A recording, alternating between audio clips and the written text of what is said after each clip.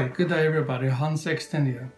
I just wanted to do a quick update to the latest events that I've been following and seeing in the news, also concerning the Middle East. And when I look at certain events that has been taking place over all the last couple of years, especially with Israel, Iran, Saudi Arabia, Iraq, Libya, all these countries, Turkey, Russia, then I realized that we're entering to a time where there are lots of things that are prophesied in Ezekiel, in Isaiah, all of these things.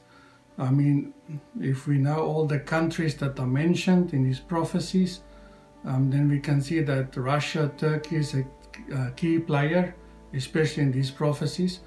And the Bible also mentions Libya in those prophecies. And then we can see that Russia and Turkey are now key players in Libya, also establishing a presence.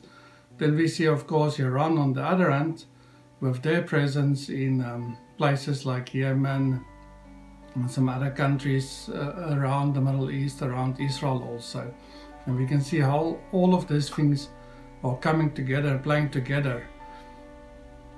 And of course, with the latest news from yesterday that America will cut the funding to Israel's defense system by $1 billion, almost comes as no surprise for me, because I know that certain events has to take place for this biblical prophecies to unfold. And one of these prophecies comes from the book of Isaiah 60 verse 1 to 7. I will read this to you and then let's look at it together. And this is written there: Arise, shine, for your light has come, and the glory of the Lord has risen upon you. For behold, darkness shall cover the earth, and thick darkness the people. But the Lord will arise upon you, and his glory will be seen upon you. And nations shall come to your light, and kings to the brightness of your rising. Lift up your eyes all around and see. They all gather together, they come to you. Your sons shall come from afar, and your daughters shall be carried on the hip. Then you shall see and be radiant. Your heart shall thrill and exult, because the abundance of the sea shall be returned to you. The wealth of the nations shall come to you. A multitude of camels shall come over to you, the young camels of Midian and Ephah. All those from Sheba shall come. They shall bring gold and frankincense, and shall bring good news, the praises of the Lord. All the flocks of Kedar shall be gathered to you. The rams of Nebaioth shall minister to you. They shall come up with acceptance on my altar, and I will beautify my beautiful house. In this prophecy we can see there's this, partly it's also about the Israelis coming back to Israel, but we can see that the nations will acknowledge Israel. And we know that, but it also says that the darkness is over the people. And we can see this in attitudes towards nations today. We can see this in attitudes towards people today, depending on your view and standpoint, and how people are being put against each other and divided against each other, how nations are being put against each other, how divisions are caused by political decisions in the world. But what God says is that the light of Israel will shine in this time. And then, of course, what I want to mention in this prophecy, especially about what is happening in the world now with the cutting of the funds to the defense systems and everything. It's just last week that Saudi Arabia also said that they are looking at maybe buying the the defense system, the Iron Dome's defense system from Israel.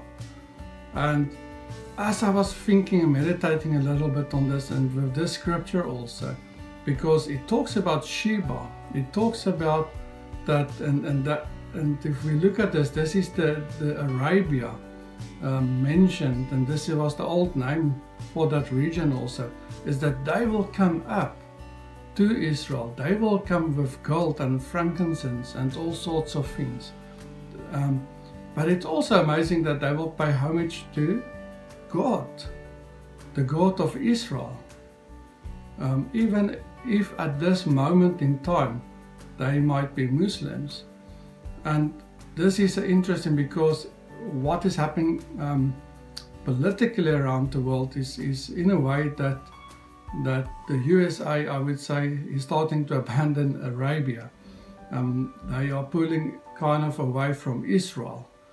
But now you see that Saudi and the Middle East countries are starting, the other Middle East countries, some of them have already signed an agreement with Israel called the Abraham Accord that we have known and read about. But Saudi is the last piece, almost a big piece of that needs to come to the table. And I can see all of this happening now in this time. So I just want to encourage you also through this message in a way. Let us look at the biblical prophecies and let us see how it unfolds in front of us.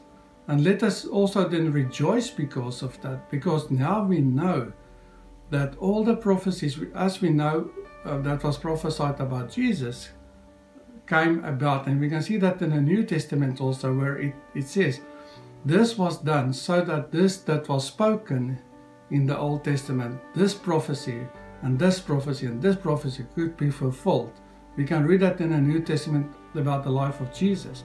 And then when we move more towards, let's say, the end times, we can also now see these prophecies starting to unfold, unravel in front of our eyes. So let us keep the prophecies of the Bible first in front of us before we run after other prophets that are prophesying things that are contradictory to what we find in the Bible. Personal prophecy, all of these things, great. Let's take this and put this in front of us to run our personal race. But when it comes to the signs of the times, let us follow what was prophesied in the Bible. And if somebody prophesies something today, it has to line up with what was also prophesied in the Bible about these times. And I just want to encourage you, because I can see things unfolding right in front of us. So it's important for us to study and start to understand the prophecies of the Bible. With that said, I just want to end by praying for us. Lord Jesus, I just pray that you will open up the eyes of people all around the world, that you will open the eyes of believers, Father, and that you will speak to us once again, that you will give us words also, Lord, to encourage people with. Make us bold in this time, that we can walk in power, that we can perform signs, wonders and miracles, Lord, in this time, that more people can come to you, that more people will be able to spend eternity with you. Lord, make us bold in this time. Thank you, Lord Jesus.